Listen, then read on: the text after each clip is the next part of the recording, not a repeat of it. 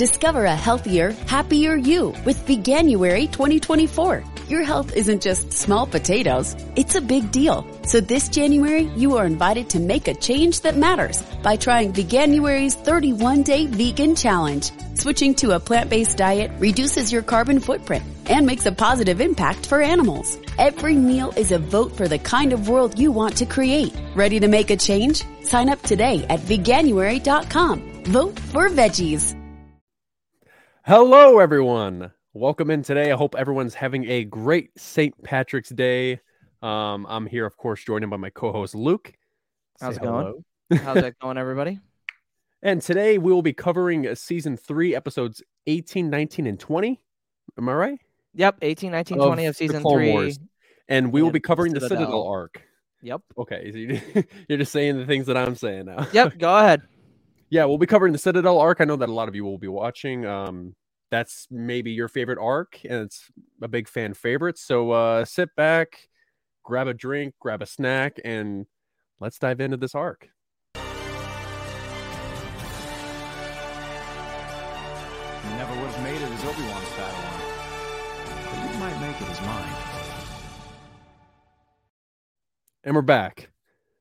All right, so we got a pretty good cast today of some returning and some new. So, Luke, it is my honor to bring in the first returning guest, Kier, aka Mandalorian. Hi, happy to be here. Hey, how's everyone. It going? Good. How are y'all doing? Oh, Good, just it's a great day to talk Star Wars. I Yeah. feel like it's everybody. Every day is a good day to talk Star Wars. But Oh, a lot of the for sure. stuff that we can talk about, we haven't talked about Kenobi together, so we'll dive into that a little bit, Looking a little bit forward to it. later. But thanks again for coming on. You bet. Yeah, Kier, I'm curious. When was the last arc you were on? Because I kind of forgot. Because you were on a while ago. Ooh, I was on a while ago. I think you were. Weren't you on for Blue Shadow Virus? Yes, I was gonna say that. Yes. Yeah. I was Blue out of Shadow town. Virus. Yeah. That's right. Yeah. Honored to be Blue Shadow. back. Yeah. Absolutely. Yeah, it's good to have you. And then the second returning guest, Aiden, talks Star Wars topics, aka Aiden. Hey Hi. everybody, how's it going? How Going good. How about you? there? Good. I'm ready to talk Star Wars. That's why I'm here. That's Yeah, why we're all here. Dang straight you are. Dang straight. Yeah, Aiden. So And- when was the last arc you were on? One of the longest arcs in Clone Wars, that being the Geonosis arc, which is 5 episodes long. So Oh, not wow. since season 2. It's been a while. Yeah. Yep. I thought you were also on for the Cut arc. Weren't you on for Cut? I want to say Geonosis was my first one, but I'll have to go back and look. Yeah. I thought you were. I thought you've been on more recently. I don't think so. But what do I know? Maybe it's just an illusion in your head. What do I know? All the days go Alright, together what- now. Ever since Kenobi, everything's just gone to hell. Everything's a blur to you. Exactly. Of course. And then, so here are our returning guests, and we have a new guest, and it's kind of funny because she's not really new. She's been on some of the roundtables and the watch-alongs for the Book of Boba Fett, Mhm. and we shout out a lot of her content on her page. She is the creator of Far Far Away Factory, and we introduced Brooke, aka B Dazzler. Woo! Hey, Bruh. hi, what's going on? How are What's you? up? I'm good. How are you guys? Good. Oh, we're Very doing good. good. Since you are here, we're gonna let you plug your stuff for once. Okay. Yeah, So 'cause whenever I feel you're like ready. we always do that, and then We now always you do, but have now- the stage. Yeah, you have the That's stage. fine. That's fine. I always appreciate the plugs. Well, you can find Far Far Away Factory on Etsy, as well as my newly launched website, farfarawayfactory.com. I do jewelry and clothing and stickers and some other stuff in between. It started as mostly Star Wars products, but we have moved into Marvel and DC, and I'm sure other fandoms will be on the horizon as well. So go check it out. Yeah, absolutely. She is doing some customization for me, actually. She's gonna do some her. Is it your first ever pair of Air Jordans that you're doing? Technically yes. I've done like other high tops though. So she's gonna do something special for celebration so that I can wear. Cause So you do shoes kind of like this. yeah, it's that's exactly the shoe. Yeah. It's the all white Air Force or not Air. Are they Air Force Ones? Air Are they Force technically Air ones, Force Ones? Jordan ones. Oh yeah, okay, Jordan ones. Same difference. Yeah, but we are going. So I'm pretty sure everybody in this episode is actually going to Celebration. That is true. So this will be my second time ever going to Disney, but I haven't been to Disney California since when Tarzan was in theaters. That was 1999. So over 23 years ago. So I'll be rocking my Vader Air Force Ones for sure when we go on that trip. Nice. But we will get into whole celebration talk later. But we are here to talk about the Citadel. I think it's the most underrated arc throughout the entire Clone Wars because yes, it can be slow at times, but I think it's also the more like big picture. You see a lot of big picture things in other media get referenced in this arc as well. But Char, we ready to jump into it? I am ready to go. Are you ready? Oh yeah, absolutely. You know okay. it. Let me pull up this one right quick. All right, let's do this. If this is the episode, not the. Sometimes it's a bit of a pain in the butt to find the episodes because I have to look up the Citadel and then it's like, oh, the Citadel, like the Tower Citadel. I'm like, no, yep. No. Yeah, I want the episode. Okay, cool. We are here. All right. Plot summary for episode 18, The Citadel. Captured! Returning from a perilous assignment in the Outer Rim, Jedi Master Evan Peel's cruiser has fallen under attack and been boarded. Seeking vital information, he carries about secret hyperspace lanes called the Nexus Route. Separatist forces have taken him alive. Now the Jedi are preparing a stealth mission into the heart of Separatist space in an effort to rescue Master Peel from the deadly prison known as the Citadel. All right. Good job, Char. Look at me. Everybody in the chat, give him a ranking. Be honest. That was a really good one. You're getting better every week. I emphasize those spaces in between. You know? do, and I really fast. And I really when really I said appreciate Citadel, that. it felt pretty powerful. But continue with the episode. No, but so we pan to the Jedi meeting in the Jedi Temple about how they're going to rescue Jedi Master Evan Peel at the Citadel. So history behind the Citadel. It was once controlled by the Jedi. It's a prison that was made for Jedi that lost their way. So it kind of has like the vibe of like Vader's castle before Vader's castle a little bit. Oh yeah. And so here's a question to each of our panelists and anybody in the chat. Do you think you could break somebody out of the Citadel? High success rate, not success rate. What do we think? I mean, I've watched Prison Break, so. Oh my God, Prison Break is such a good show. I would go in there with the blueprints tattooed on me, so we would know how to get out. I would have to get myself arrested. All right, get into jail. But here's the thing, Brooke. Who's going in with you? Who are you choosing? I don't need anyone else. I will find a band of misfits in prison, and together we will break out. That is like the literal plot summary of season 1 of Prison Break. Okay, it's a good show. Okay, Prison Break. I haven't watched Prison Break in like 5 years. It's been a long time, and it's so good. It's so good. Incredible. But yeah, I could do it. There you go. Aiden? For speaking realistically, me personally, by myself, I'm not breaking anyone out of the Citadel. Let's breaking yourself out. Yeah, I mean, I couldn't even do that, because I'm just a normal guy, just trying to make his way in the galaxy. Not too special, But if I had the option, I would take Cad Bane with me because it seems like he's good at prison breaks and setting up prison riots and all that stuff from the season 4 arc later on in the Clone Wars. So, yeah, that is true. He does have Toto, and he's very useful. So that's a plus. Kier? Oh, absolutely not. No, I know my strengths, and breaking into citadels is not one of them. No, I'm toast. I'm in the lava first thing. I love how honest everybody here is. Like Brooke's like, oh yeah, I could do it. And then we have Aiden and Kier like, no, not even close. Nope, don't have that in. You just gotta have the confidence. This is very, have the confidence of a mediocre white man. Oh God. The Cad Bane Stan herself is here. Hi V. So just had to get that question out of there. So Anakin has a difficult conversation after the meeting. Ahsoka hears that they're going to the Citadel, and she is like, "Oh, I'm coming with you, right?" And he's like, "Sorry, you're not coming with. Like, you got to stay behind."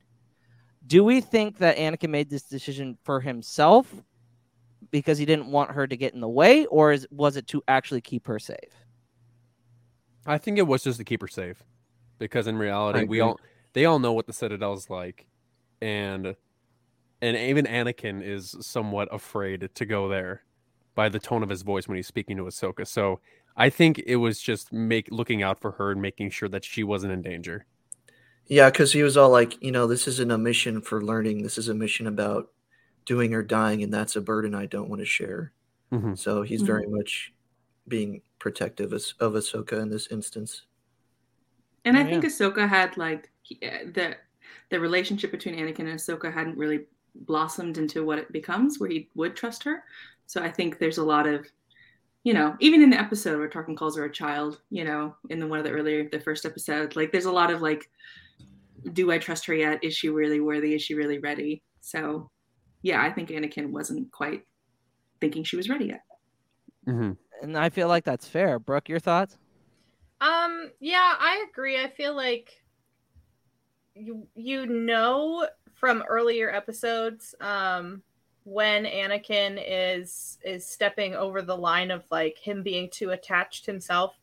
I don't remember if it's season 1 or 2, but there's one where R2 goes missing.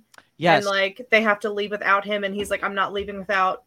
That was a different energy than we got from this episode. So I do think it's mostly him trying to watch out for her. I do think it's interesting how she reacted, though, because this is still very early on in their relationship and early on in her being on the front lines and being a Padawan. So it's cool that as we see her progress into a better Jedi and learning along the way and whatnot. No, yeah, you're absolutely right. And I feel like it's one of the hardest conversations that Anakin and Ahsoka really have up until this point, because she is progressing, but he always has in the back of his mind, well, there's the accident that happened on Felucia where she got too headstrong and she tried to prove herself, and then it ended up almost costing thousands of lives and this and that. So he even admitted in the when she gets benched the first time that he sometimes forgets her age and he gives her a little bit too much leash. So maybe it's from that learning experience to where he's like, this seems like too extreme for her. Why?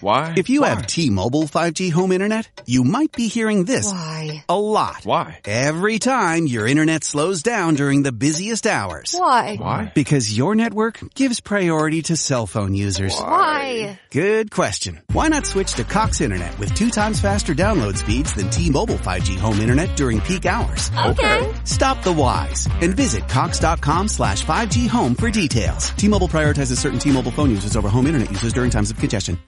And maybe underestimating Ahsoka a little bit in that standpoint. But I mean, she proves herself throughout this entire arc. So I mean, it works out in the end. So then from there, we get our first throwback or our first callback to the original trilogy. Because the way that they are going to get through the separatist blockade is they're going to use a stolen separatist ship, just like the rebels do with the Empire all the freaking time. And then R2 has repurposed B1 battle droids, which is the comedy of the entire episode, the entire arc. Oh, there's parts where the droids and an R2 are talking, and I just crack up. Yeah, okay, absolutely. boss. Yeah. R2 in charge? Yeah, R2. See, that's why R2 is my favorite droid, because he's very unpredictable. So they go through the carbon freezing that we see in Empire Strikes Back. So when humans or humanoids or aliens are carbonized, when you go through tracking or they scan the ship, it doesn't read up as a life form's actually in there. So it's very smart. But Char, or everybody, what were your thoughts on them using carbon freezing to hide themselves? I thought it was very smart, like you just said, but I think it's kind of funny because in The Empire Strikes Back, with what Lando was telling Vader, it made it seem like using carbon freezing on humans was never a thing prior to that. So them going in and freezing themselves, it was like, wasn't it like a bit off the beaten path a little bit? But I mean, it's like, it doesn't really matter. That's just me being nitpicky as an Empire fan. But what were some of your guys' thoughts? I remember watching it for the first time, and this isn't necessarily canon, but in my head, I was like, why are they in their like armor? You know, because like Han is in just like clothing, and I thought, oh, carbon freezing, like something would crack, or I don't know, like I think it's because of how long Han was in there. Han was in there for a year. So okay, that's a good the point. Sickness and like all it didn't really exactly him, and the hibernation sickness, and Thanks, Jack. Mm-hmm. Hey, anytime. I think the aspect of how uncertain of a planet is really screams Anakin, because he's the kind of guy who comes out of stuff from left field, like, oh, plan B didn't work, here's plan X, or something like that, or something that's totally like, that's insane. Why are we doing that? Mm-hmm. And another cool Easter egg that I like is right before he gets frozen, Fives is like, oh man, I don't want to end up someone's, trophy wall decoration. Or wall decoration, which of course is another reference to Han Solo. Even Jabba himself calls Han Solo in Frozen in Carbonite his favorite decoration. And I'm like, that's a direct connection. I like that. No, yeah. Brooke? I think that like carbon freezing was never meant to be for life forms, so I think you're always taking a risk by doing it. And it does scream like an Anakin plan, like, how do we get in here? And it's like, well, we could risk our lives to get to be frozen. And because the only other time we see someone being frozen in carbonite is when they're a bounty, and the bounty hunter gets paid whether or not the bounty's brought in dead or alive. So I don't think they care usually. No, yeah. Yeah, that makes sense. So that's why, like, I didn't think about the kind of like retcon of it at first, but I would just chalk it up to that. Or like the one on Bespin hadn't been tested on life forms versus this one. I don't know. It doesn't bother me that much. No, yeah, that's true. And I just found it like interesting that they would do it that way. Because I mean, it does make sense if that's the only way they got to do it, and it very much is Anakin. Like Brooke just said, hey, let's just risk our lives in a war that we've been risking our lives in the entire time. What else is new? Nothing crazy here. It's called Republic Ingenuity. What's another suicide mission? Yeah, seriously. I've gone on 10 in the past week. Char, go ahead and take the next couple. Take the reins? Okay. Yeah. So so right before they're about to or right when they get transported onto or through Lola Sayu onto the Citadel, when they get unfrozen, Ahsoka appears. And then Anakin and Obi-Wan, Anakin's like, I told you not to come. And then Ahsoka's like, well, I have orders. Oh, I was ordered to. And then he was like, by who? And she was like, I discussed it with Master Plo. Mm-hmm.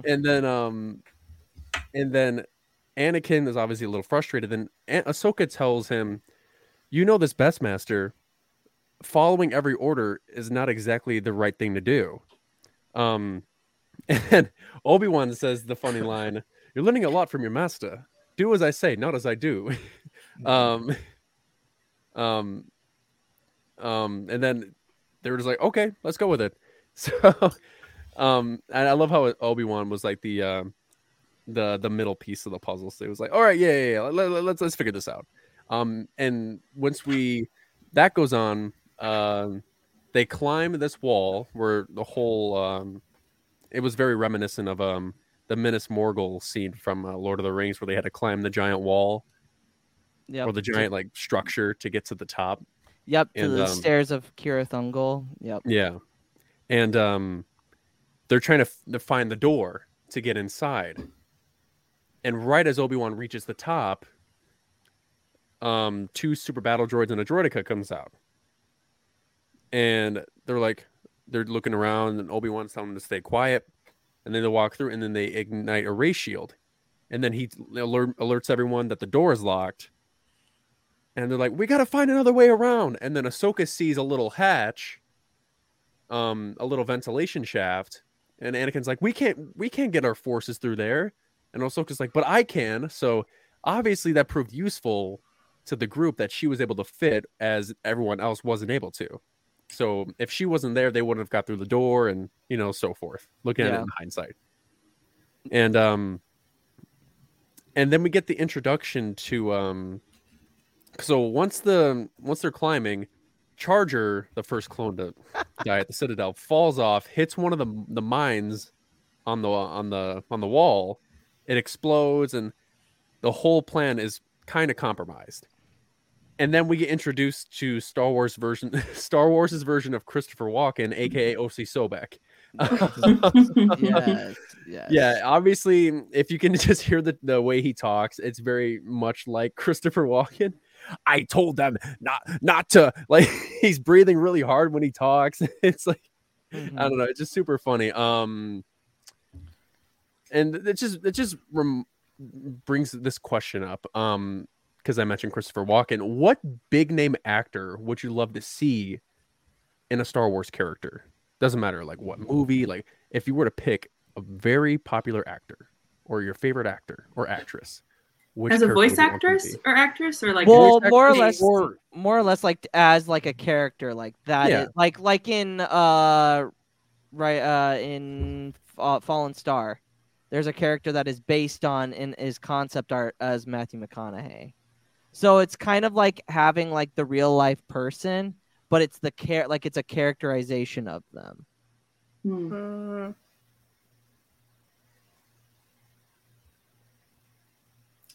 That's a tough one. Yeah, that's a good question. I'd say The Rock.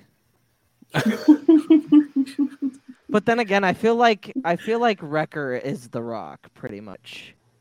Though. Yeah, very similar vibes for sure. Yeah, very similar vibes. Also, what were your guys' thoughts on Obi-Wan teasing Anakin instead of it being the other way around? Because it seems like Anakin does a lot of teasing of Obi-Wan throughout the entire Clone Wars. I think Obi-Wan can give it back, like when he needs to. Yes. Yeah. Yeah. Yeah, like after the briefing, Plo Koon says, "Oh, you're gonna have to explain this to Ahsoka," and then Obi-Wan gives that smirk to Anakin, and then when they finally get to Lola Sayu, to the Citadel, and like he makes the quip about, "Oh, do as I say, not as I do," he also gives that smile again. So he's definitely returning fire. He's getting his own shots in on Anakin during this arc, which is fun to see. One, it's also like I love it how he's just like, is it just me, or is it am I getting carbon sickness? I swear that's Ahsoka. And Anakin's like, no, your eyes are fine. I was just like, God. And it's so reminiscent of what she remembers in the novel Ahsoka when she's talking about the two figures. And it's obviously Anakin and Obi-Wan. There's a lot of times throughout the show that book, like, a lot of times can bring back that memory. So I would think that it would be this would be a moment, the Felucia bounty hunters arc, when they're trying to figure out where they're trying to go. That's another one that can be brought up. But like, I love that little moment that those three have as well. So the command droids. So they. Oh yeah, Sobek's special unit of commando droids. Yeah, those things are awesome. They are cool. I love the painting on them because they're usually not yellow. Mm-hmm. I just think that they're just super cool looking. Yeah, it's weird because most battle droids aren't like specialized, unlike the clones where they have different color for different companies and stuff like that. So and those B1s that he has are like they're the regular color, but they have the red stripings along them. Yeah. Like, wow, that is super cool. Usually they're just like one has like a yellow head and that's it, like to give a sign that that's the one that's in charge. But it's like there's so much cool design aspects of the droids now. Like you got the ones with R2 that are blue, and it's cool. Yeah, go ahead, Aiden. The only other instance I can think of the commando droids having a custom paint job is from the season 1 arc, where they basically have a black sun sigil during the hostage crisis episode.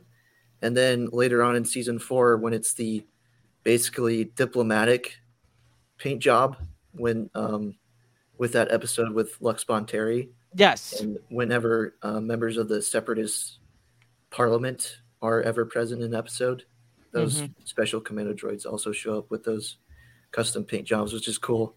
Because, like Charles was saying, we mainly just see them in their base paint jobs unless they're some kind of specialization like a pilot or a commander or something like that. So it's cool to see that the droids are customized on the Citadel because it's like a specialized location. It's not like another general separatist outpost. Like, this is a place where they can take Jedi and interrogate them and whatnot. So it's a very strategic and important place for the separatists to have. Oh yeah. No, yeah, absolutely. Brooke, your thoughts on the commando droids? I think they're cool because, like, I feel like up until this point, all of the droids kind of looked the same. Like, they were just, the droids are not that like humanized, I guess, that often in the Clone Wars. Which I guess is to show the stark difference between like using droids versus using clones, like real human beings. Yes. But to show that they have been creative with how they use them and what kind of droids they use was kind of cool. Yeah, because in that hallway scene, I mean, the group comes across them and they handle themselves pretty well. And then all of a sudden, Christopher Walken, like, basically is just like, oh, I'm going to mess with we're going to do magnetize. How long was Neil Armstrong actually on the moon? When did Europe start speaking English? Did Marco Polo really go to China? CuriosityStream is the streaming service for all things history, plus science, wildlife, and more. What's the real story behind the Mona Lisa? We've got that. What caused the collapse of Rome? We know. Where did we find mankind's earliest ancestor? Come find out. For the holidays, give the gift of curiosity with 25% off gift cards for your curious cohorts. It's holiday shopping season at curiositystream.com/gift. Hey, can I tell you a secret? The secret to getting a great shave without any nicks, cuts, or irritation isn't 3 or 4 blades, a soap strip, or a swivel head. It's just supporting the blade. Yeah, it's just supporting the blade. Don't let it flex or bend. That's the secret to limiting shaving irritation. At Henson Shaving, we use our 20 years of aerospace manufacturing to keep the blade from moving. It's not the coolest answer, but it's the right one. To learn more and to get 100 blades for free, go to hensonshaving.com/holiday. Things, and then all of a sudden you just see Anakin's arm, like you just see him fly up into the And he's like, "Oh, wonder how we knew that. Oh wait, he's Yeah. probably got a file on him." And then he shocks him, of course, and Obi-Wan and all of them are concerned. But then it's like Anakin just like, "Guys, I got this. This sucks, but I got this." Yeah, almost every single part of the Citadel has some kind of trap, and it is Yes. Oh. absolutely terrifying. No, yeah. This place Yeah. is so heavily guarded. It's insane. Like you can't go maybe 5 steps without either getting electrocuted or Yeah. trying to get your head chopped off, or you're Yes. gonna get blasters, or you're gonna get. It's insane how heavily defensed this place is. Yeah, Yeah. I mean, it is to hold Jedi, so I mean, it makes sense. It's Yeah, absolutely one of the more funnier things is, or I guess more morbid, is when the walls get electrified. The clone that says "Watch out, the walls are electrified" is the only one who ends up dying. And Cody's like, "Long shot, no!" Yeah, that's so true. I forgot about that. But yeah, I mean, it just goes to show you how much the Separatists like needed that because I mean, if they do capture Jedi, like that's the place that they're going to take them, and I mean, it's known for that. The Jedi used it for that main reason to keep Jedi in line. So it's very interesting to see like what if the Republic would have had it? How would they have used it differently? Would it still be used for Jedi that have been captured, or what are your thoughts on that? Like, what would it be if the roles were reversed? What would that Citadel be used for? Just another base? Well, I mean, previously, before the Separatists had it, it was for what? Jedi who lost their way, right? Yes. Which is an interesting concept to think about in general. But, I mean, I'm of the camp that, like, the Separatists, I mean, conspiracy theory time, right? Did they really win it? Or did Palpatine give it to them? Because he knew how dangerous it could be, you know, if the Jedi had it. Or how good it could be if the Jedi didn't have it. So, like you were talking about, it's so heavily fortified. It's so, like, how did they actually lose this incredibly fortified base? I don't buy it. I think there was some backhand, some backhand deals there. Yeah. Mm-hmm. Mm-hmm. Yeah, I mean, you have to wonder, like, did the Jedi have control of the Citadel during the High Republic? And after that time period, was that one of the outposts they abandoned to return to Coruscant and just like abandon the Outer Rim and the rest of the territories except for the inner core? Because, you know, hopefully during the time of the High Republic they wouldn't have much use for it, but you know, I we wonder. don't know. I haven't read like the background of the Citadel, but I wonder like the stuff that we know from like KOTOR isn't canon, but I'm wondering if they pulled some of that to like create a reason why they needed the Citadel, because there were so many like dark side force users back then. And I guess as time progressed, maybe they decided like this isn't the right way to go about this. Because I kind of feel like having such a weird prison for Jedi doesn't seem very Jedi-like. No, not at all. So in like the only thing I can think of going as far back as like the Old Republic, that would be the time I guess that maybe they think they would need that. And I'm gonna assume that it was like abandoned at some point. No, and I feel like that makes sense because it's like if you look at the High Republic, right? Like all the Jedi are just like they're not like the prequel Jedi. Like they don't believe like if they've lost their way, they have therapists that they can talk to. They have other people that they can talk to out loud. Like there haven't been a whole lot of the lost. I think it's the Lost 20, isn't it? The Lost 20. Mm-hmm. The Lost 20. It at that point, it's like the Lost maybe like 5. Like there's not as many Jedi that have been lost in this time period. So I think we could see it again in canon. I think it's very likely we'll see the Citadel as like as what it used to be. And I feel like it's very skeptical. Like it's very like Brooke was saying, not Jedi like. I mean, look at the planet itself. It's literally a wasteland. Like the bottom half of the planet is gone. Like a big chunk of it's gone. And I'm like, this is questionable. Why would the Jedi use this? Like, there's got to be some story behind it, and I'm sure we'll get it. Yeah, but and then once that happens, once all of that happens, when Anakin gets magnetized, he breaks the magnetizer. They all come down and they defeat the commando droids. And then they go and they rescue Jedi Master Evan Peel, who is about to lose his second eye because he is not willing to give away the half of the coordinates through the Nexus route to the interrogation droid. And right when he's about to do it, Anakin comes up. I believe it's Anakin comes up, or does he get shot? I don't know. I don't know if he gets shot. I can't. But I know remember. Anakin is the one that cuts down the. Yeah, he cuts down Even Peel. No, he doesn't cut Even Peel. He cuts down the thing that's holding him up, the- very similar to what Obi-Wan was in Attack of the Clones. Yeah, the gravity. Yeah, breaks him, rescues him, and then they find out that Evan Peel has half of the information about the Nexus route, and that it's with his commander. So, with the help of Evan Peel, they go and they find where the others are, which they go and they find a couple of clones, and they find Captain Tarkin, a very familiar character in the Star Wars franchise. So when they meet Tarkin, what were your guys' thoughts on Tarkin as a character? You can include him just in Clone Wars. You can include him in The New Hope. You can combine him, or even him from the Tarkin book. Like, you can include a lot of different stuff into this. So. Yeah, I mean, there's a lot there. Even just them stumbling onto Tarkin and he wasn't in a cell, right? He was just out. Am I misremembering that? He was in the cell. Misremembering that. But, I mean, like, I guess I'm the conspiracy theorist this episode, but I'm just like, there's no way the Separatists captured him. Like, he was working for Palpatine. Like, he wanted to give the codes to Palpatine. Like, but I did really enjoy Tarkin and Anakin's dialogue, and it reminded me of, is it the Vader comic where Tarkin and Anakin go up against each other when he's Darth Vader? Yes. And they go to the planet. Oh, yeah. Yes. Yeah. Like that. You know, When like they they're have, talking their about own little respecting each simulator. other. Yeah, exactly.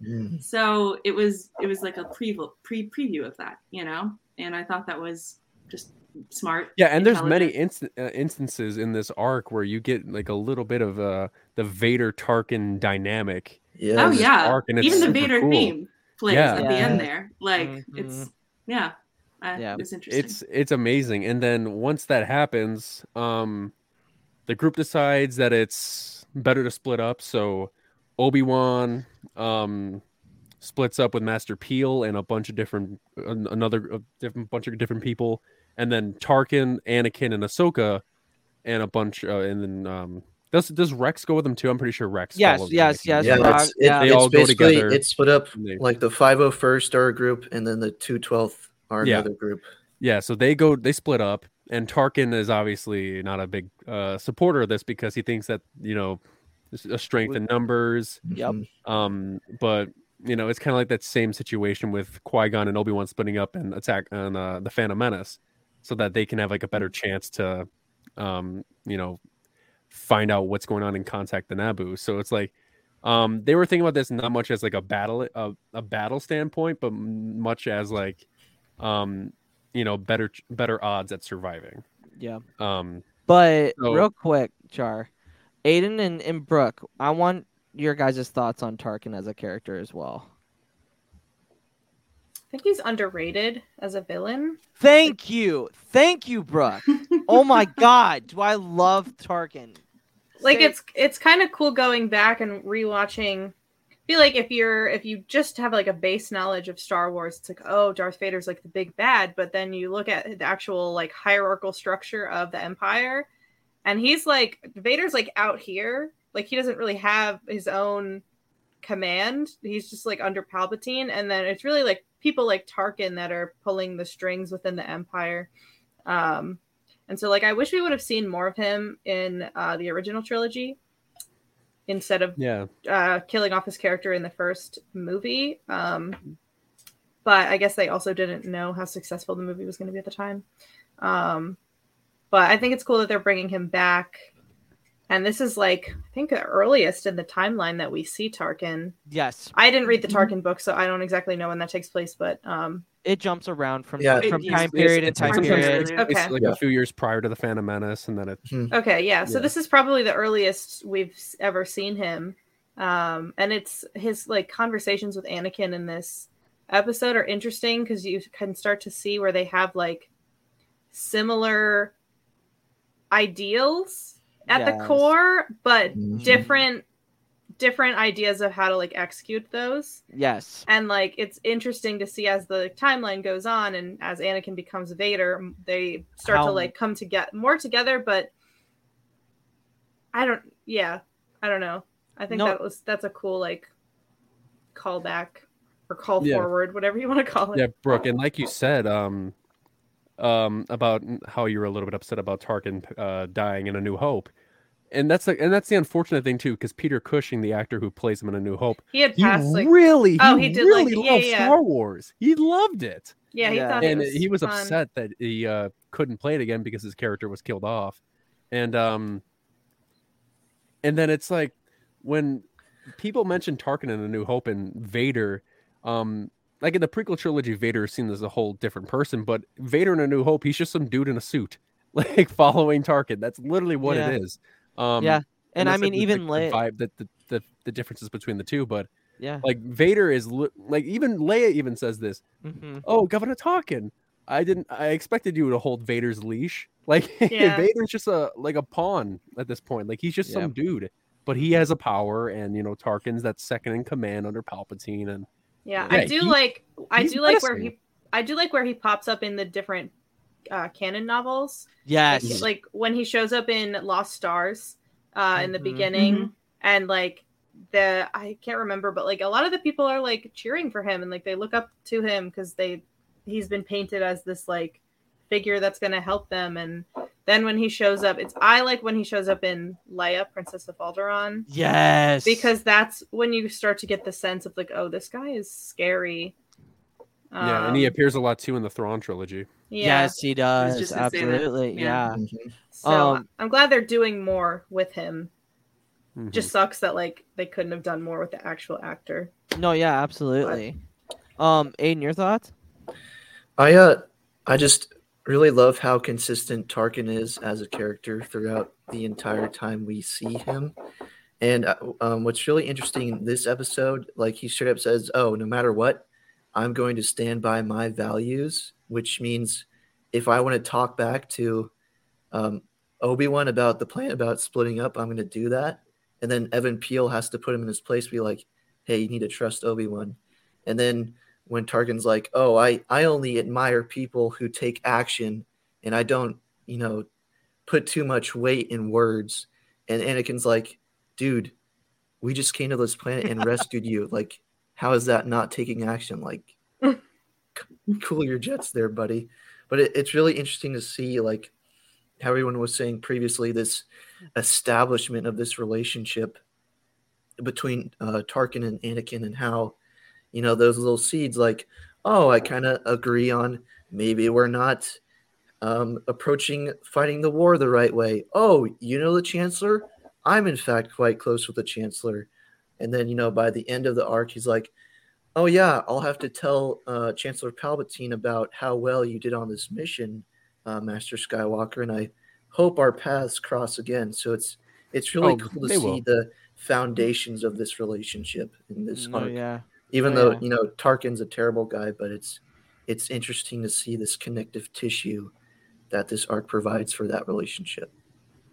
No, yeah. And then, even then, Tarkin then questions the Jedi's motives in the war to see if they can. He doesn't believe that they can win this war because they're holding back too much. And then Anakin's he's like, peacekeepers shouldn't be in charge of the war effort. Which, I mean, he's not wrong. No, he's not. Yeah. No, but then he goes on to say that like the Jedi Code holds us back from like doing what's necessary, and that's like maybe not the best idea. Well, I mean, even throughout any of the prequel content that you get, Anakin is very much like, this is law. We are fighting to bring order and peace instead of bring balance and bring peace. He's very much that's where the connection of like Anakin, like he's always wanted order, but he's getting it the wrong way. Like that's when you know that he's not really a Jedi, like a truly a Jedi, because if he would say the words of like bring balance to the Force instead of bring order, then it would make more sense. I feel like that's just something that I usually notice because it's said a lot, especially in some newer books and stuff like that that he's involved with. But so then we pan out.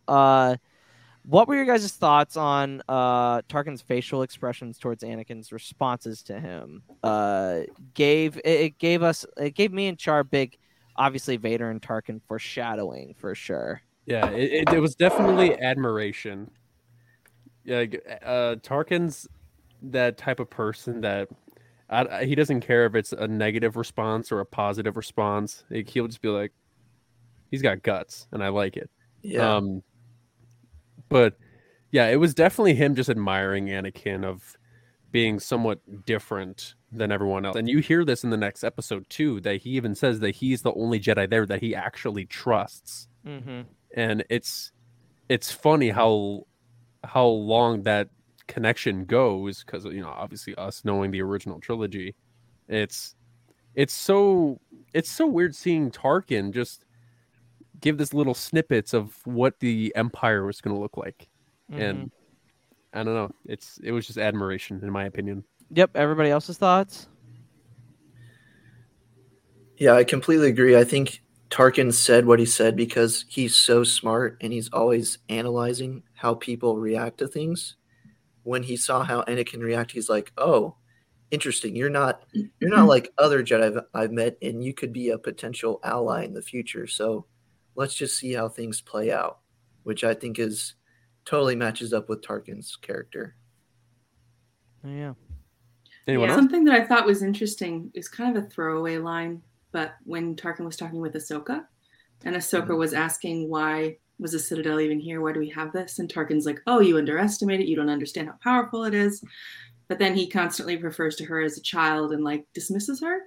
It was very like Tarkin respects this power, this incredible, but like doesn't see that Ahsoka was the one who saved the whole mission. She's the one who ended up getting him at, like, it was very emblematic of the Empire in general, because the Empire sees power structure, but you don't understand the Jedi, or at least like the spark of hope, the spark of rebellion, like the people aspect, the Ahsoka aspect of like, she can figure it out. She's small enough. She listened to this. And like, I don't know. I found that there were a lot of lines where it was like, here's the Empire, here's Vader, here's like foreshadowing. And that one just felt also interesting, that Tarkin is smart, but he's also missing an aspect that will be crucial to the Empire's undoing in the future. Yeah, absolutely. Yeah. And to kind of follow up on that, this whole arc kind of gives a whole precedence as to how Tarkin sees Ahsoka, because of course, by the time of season 5, their paths cross again. But at the end of this arc, they're kind of left off like, bad taste in my mouth for both of them. Well, yeah, but I think at the end of this arc, Tarkin's like, oh, I guess you did a good job, Padawan Tano, or something like that, before the final episode ends. But, it just shows how terrible, or, just how set in his ways Tarkin is, because he'll completely forget that one of the people, like, he'll believe that one of the people that went to the Citadel to break him out of prison and kind of save his life would be the same person that would be capable of going on to bomb the Jedi Temple and kill innocent people. So it's kind of like Tarkin believes what is necessary in order for him to progress his own career and whatnot. Like, that's what is most important to him. To make himself look good. Right. And that's why, like, there's also an exchange between Anakin and Tarkin where he's like, I'm not so sure about you talking back to Master Peel. It might not be a good career move. And that's, of course, when Tarkin brings up the point, like, well, I'm really good friends with the Chancellor. And that's how, that little spark of their relationship is included in the arc. Yep. Brooke? I was going to say, I think this also shows Tarkin's, like, he's always kind of not distrusted and not liked the Jedi, because it goes, if you go all the way to A New Hope, he has that line about like Vader and his like ancient religion that he follows or whatever. So I think he's always kind of had that like predisposed Notion. bias against the Jedi. So I like that they, from what we were given, the little screen time that Tarkin had in the original trilogy, how much we were able to pull, or how much they were able to pull and bring it into this other media, especially like this episode. Was No, cool. yeah, absolutely. Camilla's got a very good point here. Tarkin also equals terrifying. It is terrifying because there are people in real life that actually have his ideals and that have his have his mannerisms and have his way of thinking, we will say. I personally think Tarkin is a brilliant, underrated character, especially as a villain, because he uses his mind, especially in Tarkin. If you don't understand Tarkin, read the book. There's so much there in that book. It's crazy. You get a mention of this arc and the mention of the Jedi bombing arc in that book alone. But yeah, so that's how episode 1 of this arc ends. Char? Hey, that's me. Anyway, I'm going to see this. I'm going to read the plot summary. You guys ready? Yep. All right, episode 19, Counterattack. Escape from Separatist prison.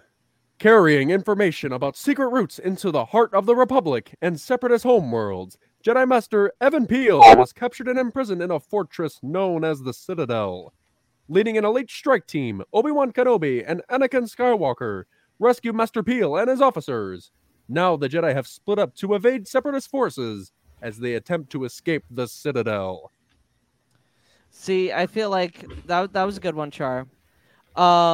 So we get into this episode and we pick up right where we left off. Anakin, the two groups are still split up. Anakin calls for R2 to come pick them up at the extraction point. Anakin tells Tarkin at one point, like, there's always another plan. Like Tarkin's like, well, what if this plan doesn't work? And he's like, don't worry, we've got this. We've got plans all around. And then we get a shot, a cut scene to Even Peel, and Obi-Wan. They're in the like a ventilation shaft. And somehow I think one of the clones sets off like the security. No, probe droid. A probe droid is scouring through the ventilation shafts, and Even Peel ends up destroying it. But before he can destroy it, it sets off the alarm.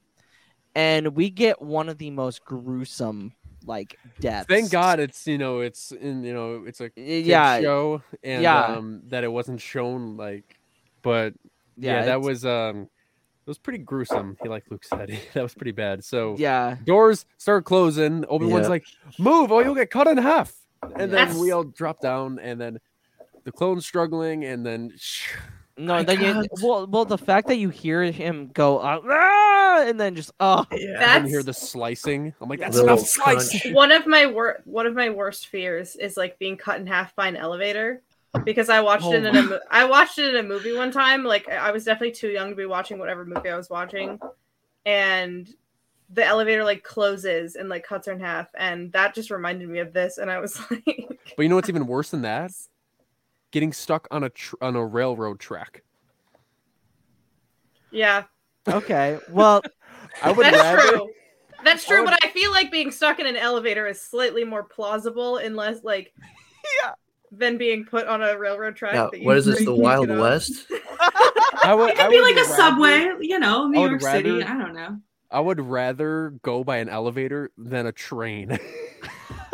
Well, I mean, either way, I don't know. The elevator would be tough. Everybody in the chat, would you rather die by train or by getting cut in half by an elevator? We got to know this now, since this is being talked about. That's rough. a weird topic, but I mean, it's so interesting because it's like Even Peel cuts a circle through one of the doors, and he looks over at Obi-Wan. He goes, "We lost one." And I feel like Obi-Wan just like looks down at him and he goes, "Cutting to do." Yeah, no shit. Like, I heard the guy die. Thanks, Captain Obvious. Yeah. Don't say the word "cut" after that, please. Oh God. Yeah. I think, a lot of the events that happen in this episode are perfectly encapsulated by the little quote at the beginning of the episode. If something can go wrong, it will go wrong. And this episode perfectly encapsulates that quote because it's the Citadel, of course. nothing nothing is goes going to go according to perfect plan. there. No, yeah, absolutely Nothing not. goes according to plan. But I feel like this And that's episode... what Tarkin understands very quickly. Well, and I feel like this is like perfect for Anakin though, because he like flies by the seat of his pants. Like he. Like I True, said before, yeah. Republic ingenuity. Like he will find a way to make something work, even if it has to get changed 10 times. Whereas like Obi-Wan's just like, oh, well, okay. So okay, all right. So how do the view conversation between how do you guys view the conversation between Tarkin and Ahsoka, and how much does it foreshadow future events? I already kind of touched on that. Sorry, I didn't mean to jump the gun there. No, Yeah. it's all good. Brooke, your thoughts? Like when they're talking and they're having different views, and Ahsoka's just like blows him off because she's like doesn't understand anything about Tarkin. Yeah. I mean, also I think Ahsoka is still young and maybe a little naive. So her not being able to just grasp how someone can like something that is appears to be really bad, it kind of shows that the difference between like the way that the Jedi think and versus the way that the Republic might think, especially in terms of Tarkin, because he is, like we said earlier, he's all about order and bringing order, and if that is a giant prison that holds people, then that's good enough for him. Whereas Ahsoka has this more idealized version of like what it could look like or what discipline could look like. No, yeah, I feel like that's fair. So like after that conversation, she talks to Anakin. He's like, "Well, I kind of see where he's coming from. Do I agree with him? Not really, but I can see where he's coming from." And Ahsoka's still kind of like taken back, even from when Anakin says it to her. At Henson, we're looking forward to the holidays, and that means more time in the kitchen. Now, imagine your trusty kitchen knife had a wobbly handle. You'd be nervous. Well, the same is true in shaving. Most razors on the market today don't support the blades well enough, allowing them to flex and bend. This is a source of razor burn. At Henson, we used our 20 years of aerospace manufacturing to solve this problem, supporting the blade so you can use it confidently. To learn more and to get 100 blades for free, go to hensonshaving.com/holiday. Here in Key West, we were out before it was in. In this open and inclusive paradise, you can be yourself, make new friends, and savor our live and let live vibe. With LGBTQ plus friendly accommodations, our legendary nightlife, and year-round activities and events, it's always a good time to come as you are. Key West, close to perfect, far from normal. She's very taken aback. So we go from that. So Ahsoka's told to scout out the location, and she screws up because she goes into a dead end. And Anakin kind of disciplines her and was like, "Well, if Master Plo would have told you, you would have known exactly like where we were supposed to go." And it's kind of this point where he's like, she didn't like. I think he catches on quite quickly that Master Plo wasn't a part of this, like the decision, but he's not like completely aware. But this is one of them. So they kind of obviously in Anakin form, they are able to get their way out of it. And Anakin ends up taking the rear to protect them while they get to the extraction point. So then back to Obi-Wan and Even Peel. R2 contacts Obi-Wan, and I love how the B1 like translates for R2, and he makes the joke of like, "Oh well, General Skywalker told us this," and then like Obi-Wan just like looks over his shoulder and then just like rolls his eyes. Yeah, because the concept of R2D2 having authority over something is just hilarious. I don't know why. Just yes, sir. no, yeah. And I just love how like Obi-Wan just like even Master Peel's like, so what's the plan? He's like, I don't know. It's Anakin's probably got something. We'll just meet him there, basically. So then we go. So then R2 transmits the 2-group plan to the Jedi Council. They're gonna have R2 land with his fake troops, because at this point, I believe Obi-Wan's group is captured by this point.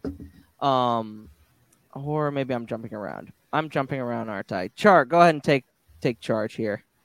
So I think it was right before they weren't captured yet. So right when they land, it was right before they get captured. So it was like as like they were about to go on the ship, but yeah. Yeah, I think if I remember correctly, because like in the previous episode, like they're like, oh, that shuttle never showed up, and then when R2 and the droids land, K2B4, which is the purple and yellow tactical droid, is like, oh, you're a Republic spy or whatever, and has the battle droids, quote unquote, arrest R2 and, take him for interrogation. And then that's when Obi-Wan and Evan Pure are like, yeah, it doesn't look like R2's at the shuttle. So maybe the plan changed or something like that. No, yeah, absolutely. And then Obi-Wan's group manages to get captured. Meanwhile, Anakin and Ahsoka run into the droid attackers, but manage to destroy them with the slow-moving detonator move that they end up teaching the Onderon rebels, which was interesting. A nice little foreshadowing to that. So, thoughts on the defenses and the ethics of the Citadel? Should it have even been built in the first place? That's a question. That absolutely not. If this was supposed to be a Jedi holding place for quote unquote Jedi that have lost their way, like what Brooke said earlier, it doesn't seem like something that the Jedi would build to hold other Jedi. It's like, and also this much, like it's literally a Star Wars asylum. Basically, like I feel it's, and it was once belonged to the Jedi. Like I don't know if like the Separatists like enhanced it and like made a variation to it to make it more like inescapable.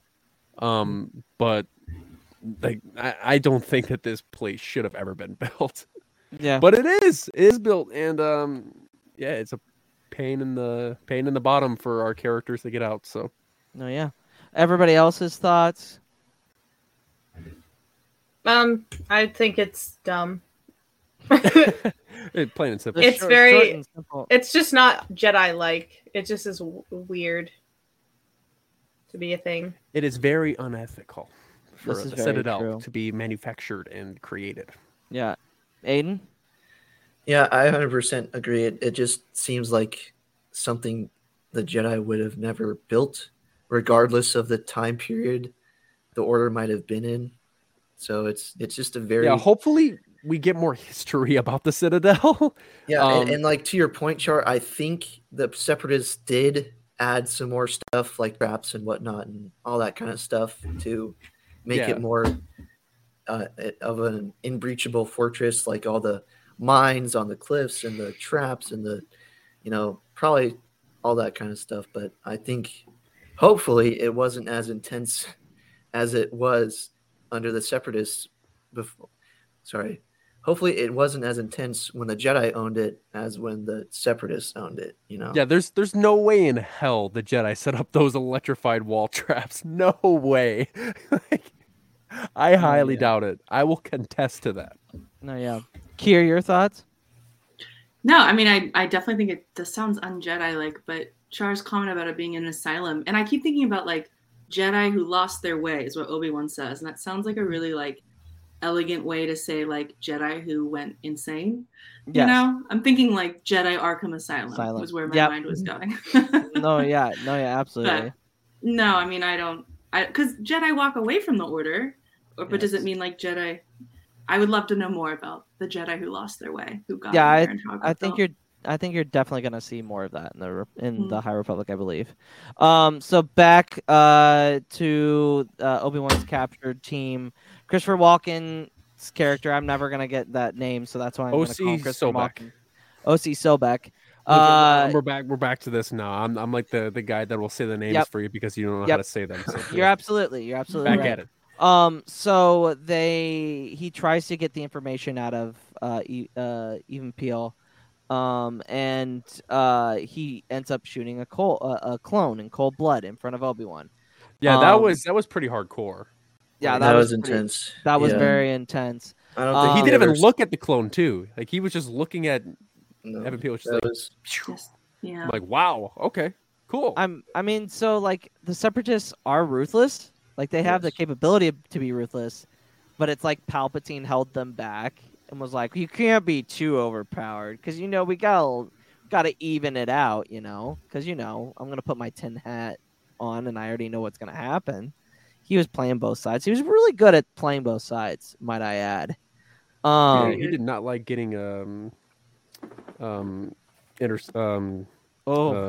stuff from Count Dooku. Oh no! You'll learn more. One thing I will say about the scene that kind of struck me as funny, it's basically James Arnold Taylor talking to himself. Oh yeah, It's like in my brain, I'm like, I wonder if James Arnold Taylor is just like sitting there, and D. Bradley Baker comes up to him and is like, "Oh, is this your first time, talking to yourself in a show?" and James Arnold Taylor's like, "Yeah, yours." Which like he would never say that, but G. Bradley Baker would be like, "No, not my first time." He's probably talking to himself about maybe 100 times. Oh, dude! I mean, think about the Slick arc or Slick episode, the Traitor arc. God! Like that's literally him talking to himself the entire time. So it's not like just him in the studio.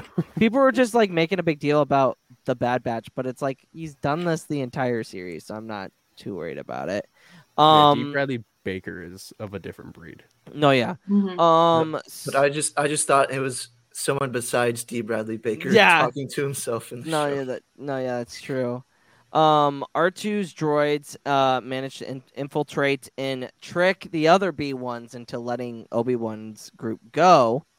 They managed to make it to the rendezvous point where Anakin and Ahsoka have gone through they've been pretty much hounded this entire time. They make it to a gas tank pipeline, which is like, Anakin, what are you doing? Like, I feel like they took this from the deleted scene in Revenge of the Sith when Obi-Wan and Anakin go down the fuel shaft to get away from the battle droids in the Revenge of the Sith movie.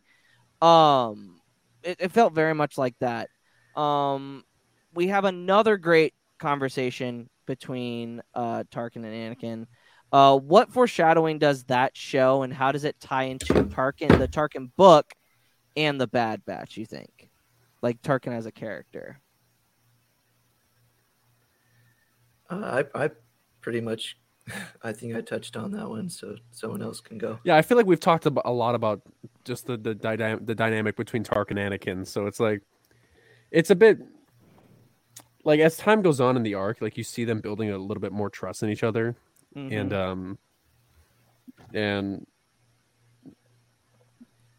that's pretty much it. Yeah, a lot of Tarkin and Anakin questions, I'd say. No, yeah, absolutely.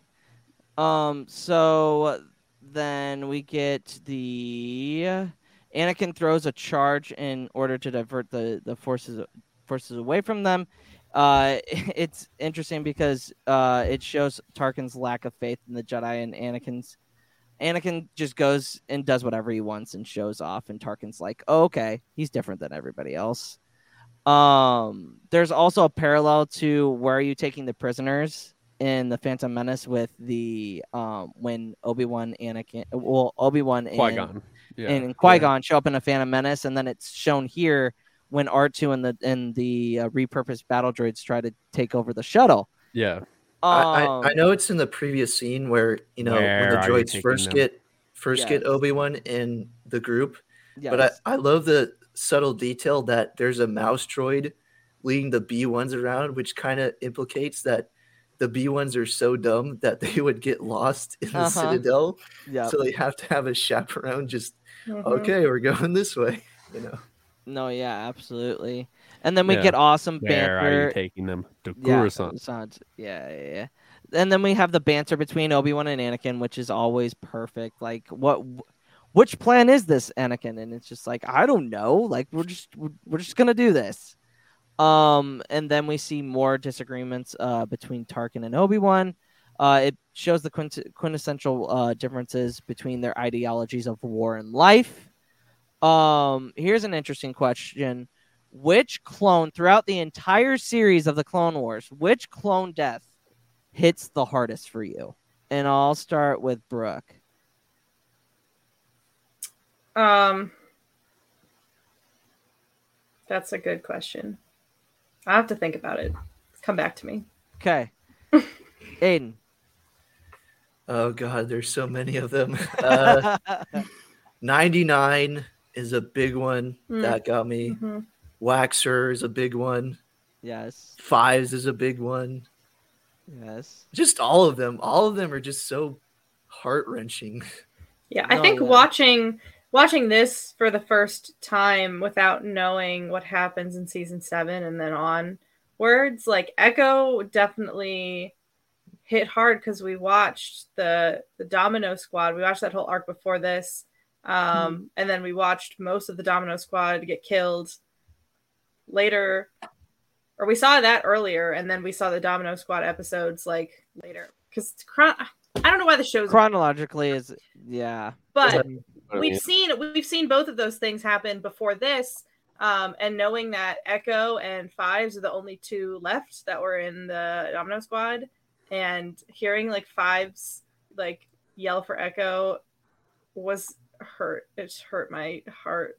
Yeah, my poor heart. And then I have to think about that now, knowing that Echo's alive, I have to think about how Echo, like, when did Echo find out that what happened to Fives? Oh, like, did Rex have to tell him? Was it Rex? I would have had I would imagine, yeah. Well, either Rex or Anakin, because they were there when he died. At Henson, we're looking forward to the holidays, and that means more time in the kitchen. Now, imagine your trusty kitchen knife had a wobbly handle. You'd be nervous. Well, the same is true in shaving. Most razors on the market today don't support the blades well enough, allowing them to flex and bend. This is the source of razor burn. At Henson, we used our 20 years of aerospace manufacturing to solve this problem, supporting the blade so you can use it confidently. To learn more and to get 100 blades for free, go to hensonshaving.com/holiday. Israel is 5,690 miles away from the U.S., 11 hours by plane. Hate travels faster. In a comment, in a post, in a second. Jewish hate is up 388% in the U.S. Black hate, Muslim hate, and Asian hate are up too. When one hate rises, they all do. Let's stand up to all hate together. Share and wear the blue square from standuptojewishhate.org. They both were, so. Kier, you're which clone death hit you the hardest? I mean, in Clone Wars, Echo for sure. Yeah, I was gonna say that, but I am emotionally attached to Gregor. But I think that's Rebels, so you know. No, yeah. But I feel like that's relevant though. He's a clone, and it's a death. So we'll count it. Yeah, we'll count it. I mean, in the way Echo dies is very much like warrior-esque. Like he died fighting. He died doing the right thing. And like it is very heart-wrenching because this is like what the second biggest death in the entire in the chronological order that we're connected to this character and they're now gone. Yeah. like Aiden said, 99 is a big one. And Yeah. I guess Heavy's a big one as well. Well, yeah, and it Oh, makes yeah. it so much worse because all of these characters are connected, and in a way, they're carrying on each other's legacy. And when one of the other dominoes fall, not to make that joke, but it's right there. But actually, It just Yeah. it kind of Yeah. it makes that legacy of those characters go away, and people forget, or they won't be remembered because the people that remember them and how great they were and how they sacrificed themselves are gone also. So it's just that another level of why are you doing this to me, Dave? Like, I will I already say have though, enough problems. I will say though, I do think that this could have been a death that could have been prevented, because I think this whole arc, these episodes are really like a matter of like there's themes around like trust. And Tarkin not trusting the Jedi, but the Jedi also not trusting Tarkin, and Ahsoka not trusting Anakin that he's doing what's best for her, and Anakin not trusting Ahsoka that she can take care of herself. And I feel like that goes with that, because you see them kind of arguing like, should we split up, should we stay together? And splitting up, we saw what happened between the groups. Like, if they had stayed together, maybe they would have been able to fend them off themselves. Yep. And then they wouldn't have been there as long, and then they could have escaped without any more casualties. So sucks. No, yeah, absolutely. And then Anakin states that the big problem is that that it has been that the man, that doesn't make sense. I definitely wrote that. I don't know what I was saying. States the biggest problem. Okay, so that scene in the notes, it was written really weird. But Obi-Wan says that, like, yeah, we have a bit of a situation here, and then Anakin says, "In situation, I mean big explosion." That's what I meant. That's what it was. Sorry. And then they're requesting they contact Plo Koon, and they request for more troops, and the Republic fleet is sent out to Lola Sayu. So yeah, because they're like the only way, like if something goes wrong, the only way we'll get you out of there, we'll have to send a whole fleet, which just shows how heavily fortified the Citadel is. Like, okay, if like something goes wrong, we have to send multiple cruisers, not just like one, multiple, which is just crazy. And that is the end of episode 19. And Luke, this is the part where you say my name, and then you Char, go ahead. Plot summary. And... plot summary. Yeah. Okay. All right. Ready. Episode 20, part 3 of the Citadel arc, aka Citadel Rescue. Loosen up a little bit. Trapped behind enemy lines, carrying secret information vital to the Republic's war effort, Jedi Master Evan Peel and Captain Tarkin were taken prisoner by the Separatists. An elite strike team led by Obi-Wan Kenobi and Anakin Skywalker landed on the planet Lola Sayu and infiltrated the prison. The team rescued Master Peel and Tarkin, but they were pursued by the prison's evil commander, O.C. Sobek. During the escape, their ship was destroyed. Now we find them on the run, desperate to escape the trap that is the Citadel. Yep. And we saw towards the end of the episode they were going into like the rough terrain with like lava and stuff like that. So we start off where we left off there. The clones and the Jedi are being chased through rough terrain. Dooku calls to inform Walken how important the information is to the Separatists, and throughout this entire arc, he's been avoiding Dooku's calls, and Dooku kind of is starting to pick that up. And he threatens, I think it in the second episode, he threatens the command droid that he'll turn him into spare parts if he doesn't tell him another message from Count Dooku was received again. So it's kind of interesting to see Walken be afraid of Dooku. Because I feel like everybody's like a yes man, but I feel like Walken's character is just like he finds himself like on even. He wants to think himself on even ground with Dooku, but that's definitely not the case. I love how you just call him Walken's character. Well, no, I just you're not wrong. That's how I. He's not, but I mean, but If you want me to say OC Sobek, just point. No. OC No, Sobek. I'll just say Sobek. That's what he I'll did just when I say- had to say Adigalia. No, I can say Adigalia. It's all There we good. go. I'm gonna say it all here in a good. little bit. I'm gonna say it here in a little bit. What were your guys' thought? What did you guys think of the loss of clone lives within the episodes? Was it all worth it?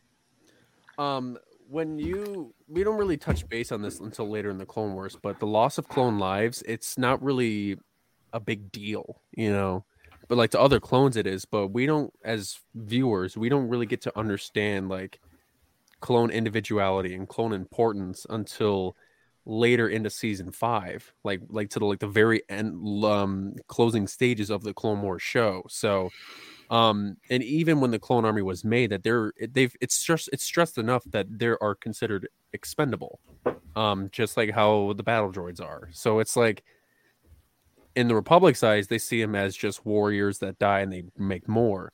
But in our eyes, until later on the Clone Wars, they're much more human than everyone makes them out to be. Like if you watch Clone Wars, you have a genuine connection between some clones than other people do who haven't seen the Clone Wars. It's like a weird difference between the two when it comes to like why we love Captain Rex, why we love Commander Cody, why we love all of these different clone commanders, Bly, Wolf, and all of these other different clones.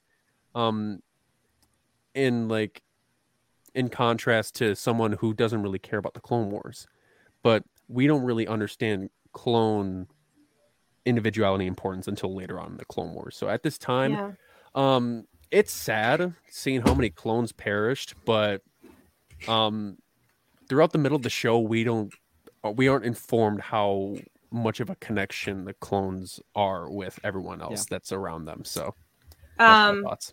Well, Dooku kind of weaponizes that sentiment in, if you've read Dark Disciple, he makes that like big speech at this gala thing, and he's like, well, we the Separatists, we use droids, but the Republic, they use human lives. Like, how awful is that? And like makes a lot of sense how the Separatists have been able to build such a following because of that propaganda, where like there is some truth to it. It's not like the Separatists are absolutely not innocent in how they treat other people in any way, but there is a little bit of truth that comes to like the ethical implications of a clone army, and are they really, do they have any actual autonomy? Like, what if there was like the whole the arc with Cut, like could a clone just say, I don't want to be a soldier anymore? No, they'd probably just be like, all right, well, we're gonna take you back to Camino and fix you or whatever. Control chips. Yeah. So that is, it sucks. And I feel like until we do see, I mean, like Echo's death was hard, but like until we get to the Umbara arc, it's not really like particularly addressed. Like as a whole, like we see individual clones and it's sad, but until then, and then that's just like the audience seeing it. But like Char said, the rest of the galaxy and they're not really seeing the individuality of the clones. And you definitely hit on that in a certain book that is coming out soon. Pre-order Queen's Hope. Yeah, pre-order Queen's Hope. It's fantastic. You won't regret it. It's a great book. Aiden? Yeah, and I mean, what's also really hard to see is like, in this arc, we kind of get a little instance of how Fives reacts to Echo's death. Like at the end of the last episode, the closing shot is Fives at the back of the group, and he turns around and looks back to the Citadel, and then kind of realizing his brother's not there with him anymore, and then kind of going on, and then he brings up the point like, oh, like the Citadel it's like this terrain's almost, you can't maneuver in this terrain and all that stuff. And you have to wonder, like, we know that Ahsoka and Anakin and Obi-Wan definitely care for every clone they've ever served with, but like when you have someone like Tarkin in the group, or I don't really know about Evan Peel and his thoughts on clones, because we only get him in this arc, I think. But like we were all saying, it's really unfortunate that people don't consider the clones to be individuals when they are, and they're all their own individuals. Just like how Yoda touches on it back in season 1, like they're all individuals, they're all different in the Force, and people should acknowledge that. But unfortunately, the greater populace of the galaxy never did. Yeah. Yeah, Kier, your thoughts? I mean, nothing more than you guys have touched on. The clones are treated like red shirts in Star Trek. You're not really supposed to think about it. They're expendable to the audience at this point. Yeah. No, yeah. So to rescue to rescue Obi-Wan and Anakin, the Jedi have to send 3 Jedi Masters, Plo Koon, Adigalia, and Saesee Tiin. Saesee Tiin, yes, very well, very good job. They're still running. Ahsoka still is not a big fan of Tarkin at all. She talks to Anakin again. Anakin really deep down truly believes that Tarkin was not wrong in thinking that the Jedi shouldn't be generals. Anakin's like, he's got a point. Be generals to the clone army. Walken gets nervous. O.C. Sobek gets nervous that the Jedi might win. Christopher Walken is not a canon Star Wars character. Well, it doesn't matter. I'm going to keep saying it. Also, can I say one thing? Yeah, go ahead. Probably one of my favorite parts of the episode is the exchange between Sobek and Dooku. And Sobek's like, "Oh, I was hoping to surprise you with good news," and Dooku fires back and he's like, "Good news would be surprising considering the situation." Yeah, absolutely. Yeah, like I said, he is definitely afraid of Dooku and disappointing him. So here's another question: putting yourself in Tarkin, Anakin, and Ahsoka's shoes, what do you think of the Citadel? And would you believe someone's perspective more than another?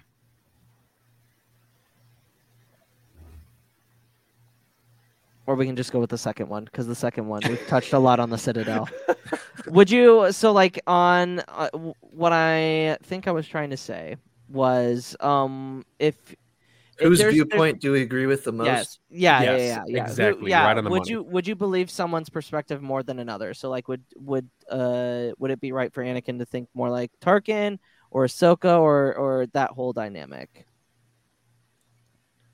At Henson, we're looking forward to the holidays, and that means more time in the kitchen. Now, imagine your trusty kitchen knife had a wobbly handle. You'd be nervous. Well, the same is true in shaving. Most razors on the market today don't support the blades well enough, allowing them to flex and bend. This is a source of razor burn. At Henson, we used our 20 years of aerospace manufacturing to solve this problem, supporting the blade so you can use it confidently. To learn more and to get 100 blades for free, go to hensonshaving.com/holiday. When you save on auto insurance for driving safe with USAA Safe Pilot, you'll feel like a big deal, even in a traffic jam. Save up to 30% with USAA Safe Pilot. Restrictions apply. I mean, I definitely agree more with Ahsoka's viewpoint. Like, why is the Citadel a thing? Like, it's very un-Jedi-like, so why would it exist in the first place? And how could someone admire something that's solely used for torture and, hurting instance, or not just hurting people in general? Yeah, because it really caught our attention when Tarkin was like, "This could be a very useful Republic base," and Ahsoka's like, she just gives that look, and I'm like, how? There's what use would this place be other than like maybe like torture? I don't know.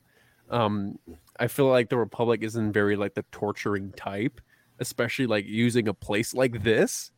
I don't even know who you would torture. I mean, maybe like a you can't really torture a droid, but I mean, I guess you kind of, but it's, I don't know. I think Ahsoka, right with Aiden, is following the right path when it comes to the idea of Tarkin's thoughts on the Citadel. So, yep. Brooke Kier. I think the beauty of Star Wars is that it's all in the gray, right? all of them have a good point at some point. Like they're not all completely wrong, and they're not necessarily all completely right. Mm-hmm. So it's hard because you know these characters, you know what happens, so it's like hard to not be biased towards Ahsoka. But like Anakin has points, Tarkin even has points in his own twisted way. So all of them and none of them. Yeah, yeah, absolutely. Depends on what you believe in. Yeah, Brooke. Yeah, I feel like the Clone Wars talks a lot about like the Jedi are supposed to be peacekeepers, but how do you only be a peacekeeper in a time of war without getting involved? Because if you don't get involved, you lose a lot of people because you're not helping. But what's the level of involvement that you need to go to? Does that mean like, I feel like that's something obviously that Anakin struggles with a lot, because he's like, I want to do what's right, but I feel like his interpretation of the Jedi Code is obviously flawed to the point where he will like bend it to his will of sorts. So I don't, like Kier said, they all have their points. Yeah, they all have flawed or naive views. I would say, like in Ahsoka's case, like she is still have this like idealized view of the Jedi because she hasn't been through what we see her go through in the later seasons yet. So yeah. So then we hear Obi-Wan's Obi-Wan's lines. Yeah. And Obi-Wan, of course, line from Anakin. Walken's character, I'm going to keep saying it, releases releases the Anubas, which are a combination of wolf and lion kind of looking things. Yeah, and it's also the pet that Embo has. Yeah, and the pet that Embo has. Question: how long do you think you would last before being taken down by one of those beasts? 5 seconds. Probably like maybe 15, because I mean, I guess I'd say 15. Brooke here, how long would you last against one of the Anubas? I want to pet it. Brooks, so 0 seconds. I would try to like Ezra Bridger my way out of it and probably get my hand bitten off. But... Good Anuba. And be like Anakin in the arena, just like mind trick it and then jump on the back of it and start riding it. Can you imagine? It took me so long watching Attack of the Clones to realize that that's what he was doing. Yeah. That he was like calming it down to the Force. Yeah. No, that's a fun Brooke, honestly, that's like the perfect response, because like I could totally see you doing it. Just see the Anuba like coming at you and you're just like, come here, come on. I can change you, buddy. I can change you. I can fix him. I can fix him. Oh, Brooke, that's a perfect. It's my brand. Yeah, it is. So they split up. Anakin and Obi-Wan go ahead with the other clones, while Ahsoka and even Peel stay behind. Peel gets overrun by the Anubas, and that ends up woodily injuring him. Now, as even Peel is dying, he gives Ahsoka the other information for the Nexus route, right? The Nexus route, yeah. Nexus route. What do you think of Ahsoka being the one to carry the message? And what does that say about her and her role throughout this arc, even when she wasn't supposed to be in the mission in the first place? Well, the things don't go to plan, and more the merrier. No, yeah, absolutely. I think Ahsoka is for her to be the one that carries the information from Evan Peel. I think it's very I think it's appropriate, because I feel like Ahsoka, if it was like maybe season 1 and 2 Ahsoka, maybe not, but season 3 Ahsoka is a lot different. So I think that her holding that information is very much more appropriate. Panel? Yeah, it just really shows her growth, because like she's like, oh, I should go get Anakin or Obi-Wan, and Evan Peel's like, no, like it has to be you because there's not enough time. Like, if it's not you, then it's not going to be anyone else. And it kind of, Ahsoka has that confidence in herself. Like, she was unsure, but once Evan Peel, like, encouraged her and was like, it has to be you. And this is the only way that the information is going to get back to the Jedi Council. She's like, okay, I can take this on because I'm ready to take on this burden, even though I would, it's not what she wanted to happen, but she's willing to do what is necessary in the moment, which really speaks to how much she's grown as a character since we first met her in the Clone Wars movie. Yeah, and this is right after Mortis. Yes. I think chronologically, it's also right after Mortis. So, I think it's kind of left ambiguous how much of that the three of them remember, but Ahsoka being like the embodiment of the light side, I think this is the first time we see her taking that on and doing what is like necessary and what's right. That's a good point, Brooke. I never really have thought about it that way because she really is the embodiment of the light side because of her being absorbed, the sister's life force being absorbed back into her. So that is a good point. Really good point. Kier? Yeah, I mean, I was saying something similar in the sense of like, I think the Force willed it, right? Like she was meant to be there for several reasons. And if she hadn't been there, they could have lost that code. They could have, a lot of things could have gone wrong. They wouldn't have even gotten in. No, yeah, that's true. She was supposed to be there. She was supposed to get the code for sure. No, yeah. So Ahsoka is carrying Even Peel's dead body. They to Anakin and Obi-Wan, and they're shocked.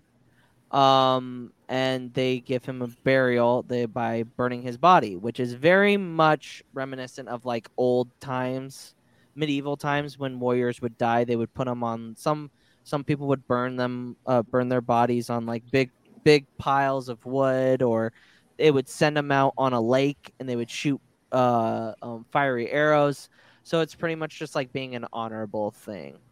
But after that, the whole group regroups because they know that another attack force is coming.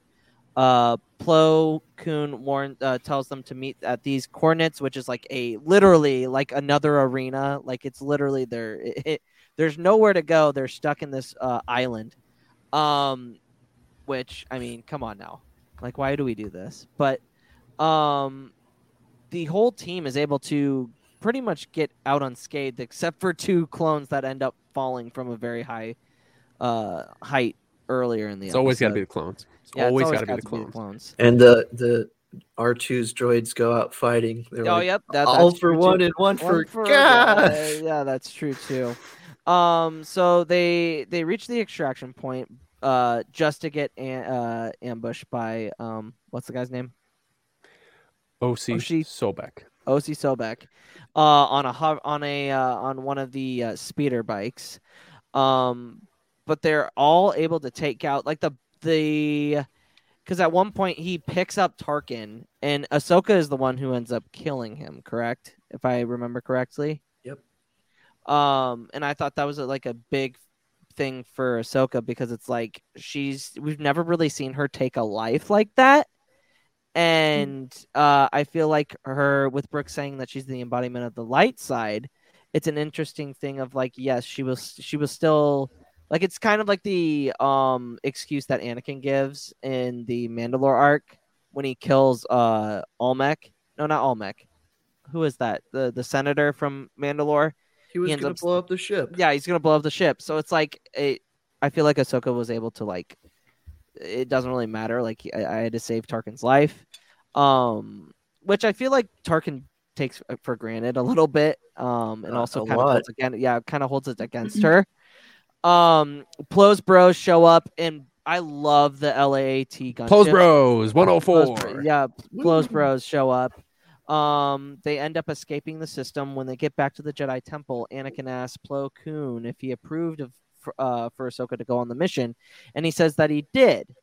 Plo obviously being he says really it connected. Appears that I did. Sorry, it appears that I did. Yeah. Okay. So Plo, like, Ahsoka knew exactly what she was saying when she said Master Plo did it, because they're so connected. Because we also have to remember he's the one that brought her to the Jedi Temple, and they have like this connection, in that she feels like he will cover for her. And it's kind of funny because he's like, I know what you were doing. I don't approve of it. I don't approve of it, but I'll go along with it. It's like Lando and Tobias Beckett. I don't like it. I don't agree. Yeah, with it, no, yeah, but that's I'll true. accept it. No, yeah.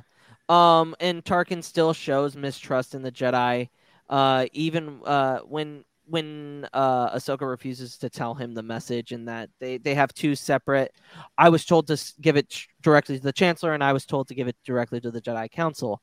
Now, I don't think it's really discussed how it's deciphered, because I think one is taken to the Jedi Temple. Well, one is taken to the Jedi Council, and the other, and Tarkin's obviously taken to the Chancellor's office. Yeah, it's interesting. Yeah, what's interesting about that is like the Nexus route is to the Separatist homeworlds and the Republic homeworlds, and we never find out if Palpatine got the full set of coordinates. So it could be that, and like we have to think, well, Palpatine would have used this if he had known about the Nexus route before Tarkin and Evan Peel had gotten it. So maybe this was something made by a extinct species or something like that. But you have to think like, well, maybe Palpatine got his hands on the coordinates that would lead to Heart of the Republic, and maybe that's what Grievous used during the start of Revenge of the Sith. Yeah, that's interesting. They jumped right to Coruscant at the beginning of that film, so that it could be that. I could just be trying to connect things that I love aren't that. there, That's a good but theory. it's interesting to think about. Oh yeah, and that is going to be it for the entire arc. What were your guys' overall thoughts on the arc as a whole? Yeah, I think it's an underrated arc. I mean, it's not maybe like, my favorite, but I think it's really interesting. It has a lot of foreshadowing, and it has a lot of really like seeds that they're planting or kind of, encouraging. And it's interesting to see. Brooke? Yeah, the Citadel is a very appreciative arc. I kind of feel the same way. I think I love the whole Domino Squad thing. So like that part, it definitely hits hard, and the rest of it can drag, but if you really pay attention to the dialogue and who's talking to who and what they're saying, it's definitely a lot more interesting. No, yeah, absolutely. I feel like people are just like, oh man, this arc stinks, and I'm like, bro, you're not paying attention. Like there's so much foreshadowing, and that's why I really, really enjoy it. But Aiden, your thoughts on the whole arc? Yeah, like everyone's been saying, I think this is a highly unappreciated arc for like the story that it tells, and also of course for the aspect of all the foreshadowing that is a part of the arc, and not only for the original trilogy but stuff further along even in the Clone Wars and even Revenge of the Sith. I think it's a really cool arc that nods to different time periods of Star Wars, which is something I can really appreciate. Okay, round 2. Name something that's not boring. A laundry? Ooh, a book club. Computer solitaire, huh? Ah, sorry, we were looking for Chumba Casino. That's right, ChumbaCasino.com has over 100 casino-style games. Join today and play for free for your chance to redeem some serious prizes. ChumbaCasino.com. No purchase necessary. Void where prohibited by law. 18+. Terms and conditions apply. See website for details. It is Ryan here, and I have a question for you. What do you do when you win? Like, are you a fist pumper, a woohooer, a hand clapper, a high fiver? I kind of like the high five, but if you want to hone in on those winning moves, check out Chumba Casino. At ChumbaCasino.com, choose from hundreds of social casino style games for your chance to redeem serious cash prizes. There are new game releases weekly, plus free daily bonuses. So don't wait. Start having the most fun ever at ChumbaCasino.com. No purchase necessary. VGW. Void where prohibited by law. See terms and conditions. 18+. No, yeah, absolutely. Yeah, Luke. And it's kind of funny that you say that. Like, the reason why people say they don't like the Citadel, I think it's very similar to why they don't like the sequels. And your response is, dude, you're just not paying attention. I feel like it's not fair, but it is fair at the same time. Like, if you, I don't know. The sequels and everything else are just whatever, I guess. But like, I enjoy them. I will defend them till the day I die. But like, Yeah, I'm they just ask tired why, of but it's people right just there in the asking. movie, so it's like, pay It's attention. right there. Char, 3 interesting facts. Yeah, so you guys ready for the 3 interesting facts about the Citadel? Yep. Sounds good. All right. 3 interesting facts about a certain Clone Wars arc that you didn't know about until now. Part 18, the Citadel arc addiction. I was about to say addiction. I'll run it back. All right, Luke. Clip Yep. this Go for ahead. the- Yep. 3 interesting facts about a certain Clone Wars arc that you didn't know about until now. Part 18, the Citadel arc edition. Fact 1, a connection to an NBA legend. K2B4, the tactical droid alongside OC Sobek, aka Walken, was inspired by Los Angeles Laker great Kobe Bryant. Hence, his name consists of the letters KB for Kobe Bryant and 24, which was the number that he used during his later years of his career. Also, the color of the droid is purple and yellow. Fact 2, a callback to Jurassic Park. The cage that the Anubas are kept in was visually inspired by the Velociraptor cages from Jurassic Park. Fact 3, a change to Tarkin's character. In the script for the Citadel rescue episode, OC Sobek was to have been killed by Tarkin. Tarkin would have shot an unarmed Sobek in cold blood, causing the Jedi to further question his honor. And there you have it. Those are the 3 interesting facts about the Citadel arc. Awesome. right. Episode rankings. Y'all know the drill. Everybody in the chat, tell us what you think. To the panel first. We'll go Brooke first. What would you rank it? Like my entertainment level, I feel like is at a Jedi Knight, but talking through all of like the foreshadowing that it gives us would be closer to Jedi Master. I would agree. Aiden?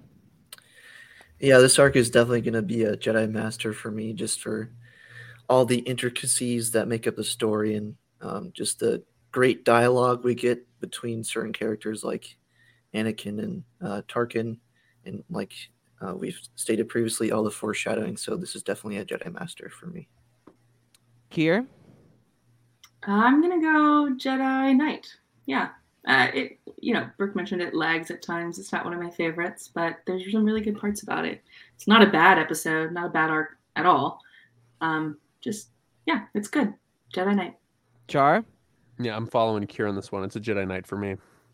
I'm going to go with Jedi Master because of all the foreshadowing, and obviously I love Tarkin, not as like somebody to look up to, but like I like his character as a villain. He's very creative and he's just like that interesting. Real quick. Okay. So everybody here, got Star Wars Celebration tickets. Me, Brooke, Aiden, and Char were all in the same Discord together getting those tickets. The level of intensity, it was like we were playing the Super Bowl at moments, like just trying to get in. All of us got 4-day passes, along with Kier. You got 4-day passes. What are we looking forward to? What announcements do you think we will get? What panels do you think we will get? What do you think will bring the most buzz? Well, I know the first Kenobi episode is the day before, right? Yes. So I'm expecting Kenobi panels, or at least emphasis. I feel like that's a big duh. That would be really cool. Yeah. I've never been to Celebration before, so I don't really have a lot. Neither have I. I've watched it. I went for one day because in 2019, which was the last celebration, is in Chicago, which is my hometown. So I went there for a day, and and to think about the gap between 2019 and now, like The Mandalorian wasn't even out yet. Like, think about how much they'll have to cover within a 4-day span by missing 3 years. Like, they have to cover Mando seasons 1 and 2. They have to cover the Bad Batch. They'll cover Book of Boba Fett. They have to cover episode 9. Like, they have to cover all of this stuff. Like, it's crazy if you think about it. Yeah. And then there's a lot upcoming. I would love to see more about the Acolyte. I don't think we will, but stuff that's out there that's like coming around. It's gonna start filming here pretty soon, towards the beginning of Celebration, actually, or later. No, later in April, I think. I'm I'm guessing that we will be getting a trailer for Andor at Celebration. Yes. We better. Yeah. There's like nothing Or at else least for a little that show sneak yet. peek. Or maybe Yeah. we'll Yeah. finally get some news about Bad Batch Season 2. So Brooke, what do you think we're gonna get at Celebration? I don't think that they're gonna. I don't think that they're gonna be heavily onto the like Skywalker saga because that's kind of in the past. I think Yes. they had the trailer drop at 2019 Celebration. I think that they're as far as like guest appearances, I don't foresee any of the stars of the sequels being there. To do a panel. With how heavy they're pushing the 20th anniversary of Attack the Clones, I would love to see an Attack the Clones panel. Yes. Oh, that's for sure happening. Yeah. Yeah. I would love that, especially if Ewan and Hayden are already going to be there. Tamora and Daniel. Yeah. Tamora. Oh my gosh. Get Natalie there. Natalie will be Yes. doing press for Love Thunder and Lord Thor, Love yeah. and Thunder. Yeah, at that point probably. So who knows if she's going to be there or not. The guy who plays Gregor Typho. I don't know. Yeah. You never know. I think we'll definitely see that. If we don't get any Attack of the Clones Funko Pops, I will start a riot. There will be. At Celebration There better be. 2019, they had a line for all these special Funko Pops that literally stretched about maybe, I don't know. I will couple be hundred feet. in all of those lines for sure. And like each Me too. Funko Pop was like, I think like $60, and then like right after Celebration ended, they were already on Amazon reselling for 5 times the price. Like it was insane. That's crazy. Yeah. But I also know that they have like a whole. I mean, it's also like a regular con, so they've got different like vendors and whatnot, and there's gonna have like a whole tattoo artist alley type thing. Yeah. Oh my gosh. So are we all getting tattoos? Did we all discuss this? I thought we were all. I have a Star Wars tattoo. We talked about it. I'm getting. I got one too, but it's. I've been thinking about getting another one anyway. Ones. I don't know how it works if like they have a predetermined design list that you can pick from, like a flash tattoo or not, or if you can like. I'm assuming that it's something like that, or you have to have a pre-established design. They're not going to like draw shit for you while you're there. So it takes a lot of time. But I will 100% be getting a tattoo at Celebration because why not? What if I got a giant Empire logo on my shoulder? So I think it was talked in the Discord server that we were all gonna get our initial, like one of our initials, tattooed somewhere on our body in Orbish. I don't know if that's literally still. what my that's tattoo right. is. That's right. I don't know if that's recommend still a. I don't know if that's still a thing. Like I think we should do it. Do it. Maybe. That's a maybe for me. It can be big. It doesn't have to be. That's true. I could put it on my ankle, but I heard the ankle hurts like a son of a bitch. It's a tattoo. It's gonna hurt. Yeah. But being a baby. Fine, Brooke. You're okay. Then you're gonna be the one holding my hand. Then fine. Aiden, what do you think we're gonna get from Celebration? I'm hoping we hear something from Lucasfilm Games. It's kind of maybe we'll get something about like some follow-up stuff because at this point the Skywalker saga will have been released. I'm hoping we hear about our boy Cal Kestis. That's what I want. I want a Fallen Order panel. I want a Fallen Order panel. Fallen Order 2. That would be so great. Maybe a secret project they've been working on, something like that. But yeah, I hope Lucasfilm Games has a presence at this year's Star Wars Celebration. If we get a first look at like a Fallen Order 2 like sequel trailer, I think that's when they'll seems drop possible. it. Yeah, because they've been probable. talking about this since the first one came out, and that was what 3 or 4 years ago already. 3 years. 3, yeah. Damn, that I can't believe that's 3 years already. Char, what do you want from Celebration? I just want my photo op with Tamara Morrison. That's all I want. That's all I want. If I can't have it, I'll literally I'll literally break everything. I'm starting. I'm kidding, but literally, I'll be very, very upset. So I'm thinking if Ewan ends, if I'm able to get a photo op with Ewan, I will wear the Obi-Wan cosplay for that day and see what he thinks. That's the only way I'm ever going to do a photo op. Oh, look, there's an order. But sea otters. Yeah, sea otters. Sea otters. Say about 6 or 7 of them. Jesus. Aiden mentioned the Lego Star Wars Skywalker Saga comes out in 3 weeks. Has everybody pre-ordered the game already? I have not, but I will be. Pre-ordered it. In If not, 10 minutes. go do it. And Brooke, that would be a fun stream to watch. Start from the very beginning. We can all play together. We can literally all play together. That's a funny story because Multiplayer I online. pre-ordered it on Amazon like how many years ago it was supposed to come out. No, and that's another thing. The date just kept changing. Like, oh, now it's saying, this, and it's like, oh, 2022. Oh, psych, it's gonna be 2023. Oh, wait, it's 2022. Yeah, Aiden, again. that's funny that you mentioned that because the first time that the Lego Star Wars game was mentioned was at 2019 Celebration. Just to give you guys some context of like how much like Celebration has missed. Like it's insane. No, yeah, and I think we're gonna get High Republic Phase. And that was April of 2019. Like I think early parts of 2019. I think we're gonna get High Republic Phase 2 and a little bit of Phase 3 story of what they're planning. That would be cool. We'll get a plan. We'll get a panel of that. I think we're obviously gonna get Lucasfilm Publishing for books.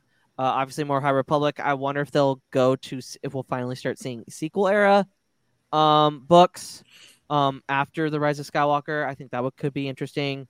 Obviously, we've got Shadows of the Sith with Lando. Hopefully, for the love of God, for Chris's sake, we get some information on the Lando show because I need it for him because I know Chris wants a photo of Billy D. He's gonna be there. Yeah, that's true too. So, but guys, that is going to be it for the episode.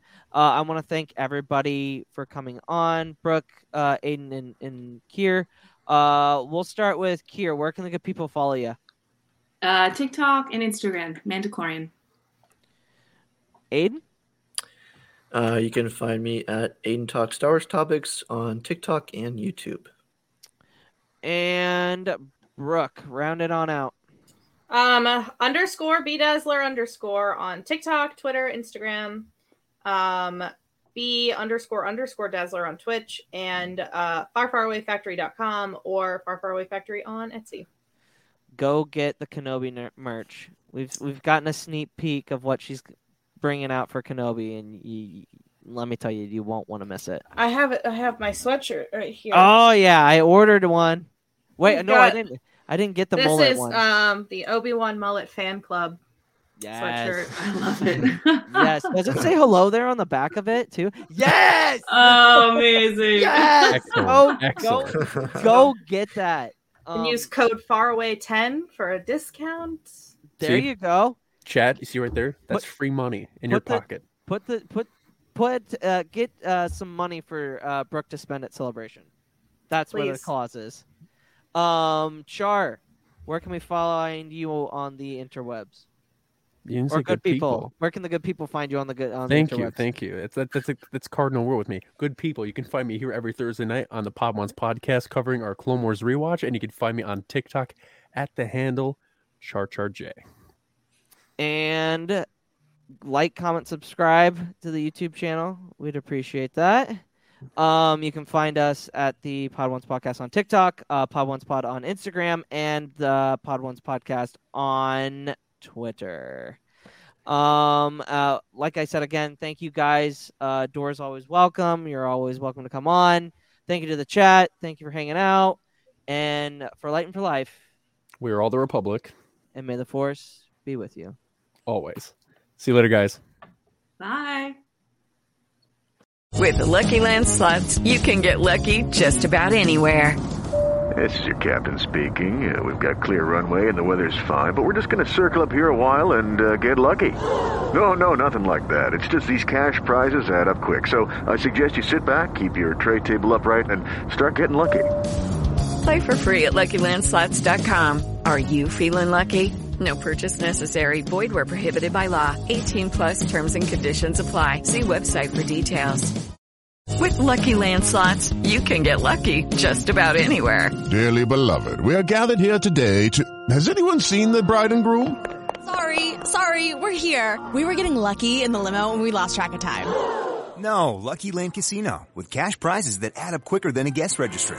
In that case, I pronounce you lucky. Play for free at LuckyLandSlots.com. Daily bonuses are waiting. No purchase necessary. Void where prohibited by law. 18+. Terms and conditions apply. See website for details.